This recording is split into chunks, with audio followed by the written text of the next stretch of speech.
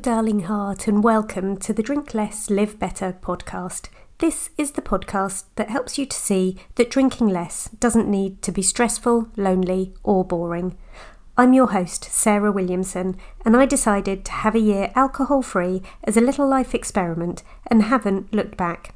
With my experience and training, I now help other people with their alcohol-free or drink less adventures. You can find out more about me and sign up to my 5-day Drink Less Challenge at drinklesslivebetter.com.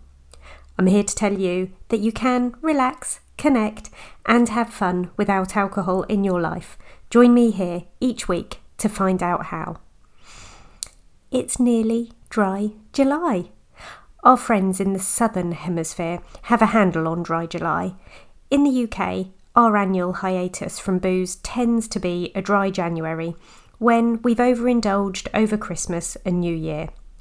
But I'm here to cheerlead for dry July too.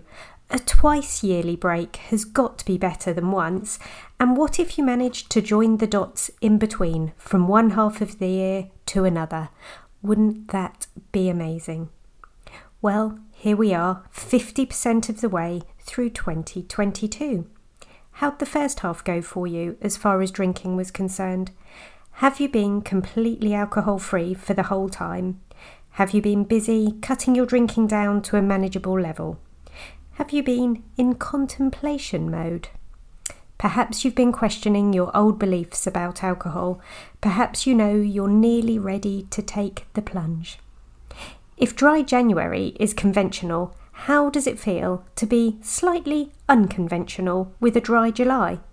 I love being a bit of a rebel, going against the grain, choosing a life slightly less ordinary. All the years I drank, I loved fitting in. I'm now much more comfortable in the position of outlier. So join me over here, stepping away from the norm. Let's do this dry July together. Here are some tips. Number 1. There might be some end-of-term gatherings. Garden barbecues, summer parties, pub gardens, weddings, you name it, all the things that don't happen so frequently in January. So that's your first hurdle. Considering how you're going to tackle any social events and, of course, any holidays you've got coming up. At this point, I would say do not use these as excuses as to why you cannot engage in a dry July. You absolutely are capable of it with some planning and preparation in place. Number 2, get in the zone. Make a very solid plan. What will you do on evenings you normally drink? What will you tell friends you are socialising with?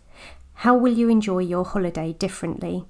Think of the glorious hangover-free mornings and opportunities you may previously have missed out on. Number 3, set the goal very clearly.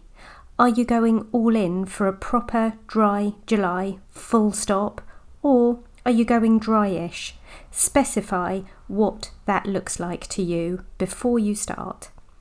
Number 4, write your goal down. Use language that feels good. Put it where you can see it.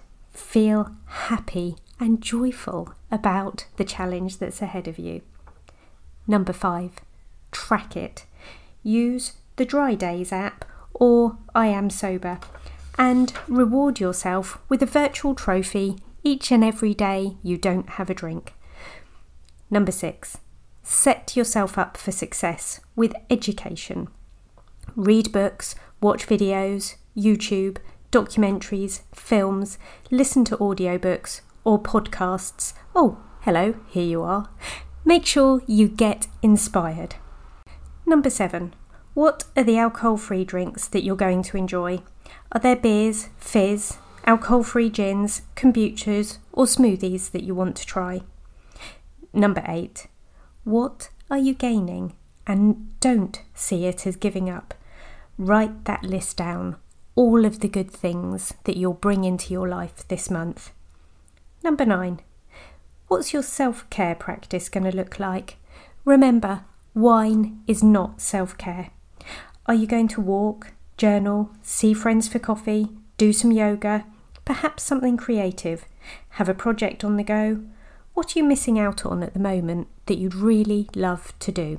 Number 10, ask for help.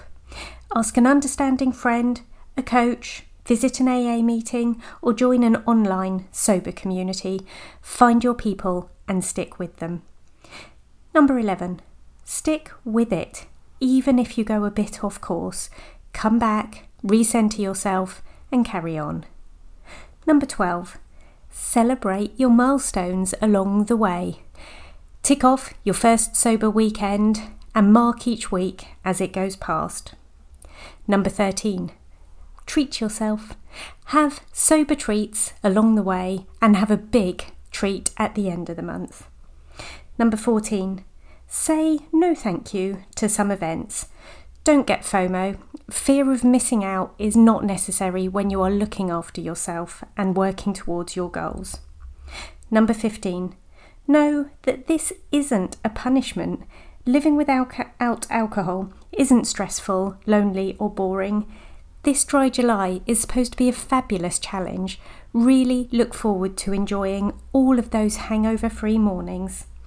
There's so much good stuff to be found away from the bottle. I'm looking forward to supporting you through this Dry July. Do get in contact if you need some help. Thank you for listening this week, and please listen in again next week. P.S. I believe in you.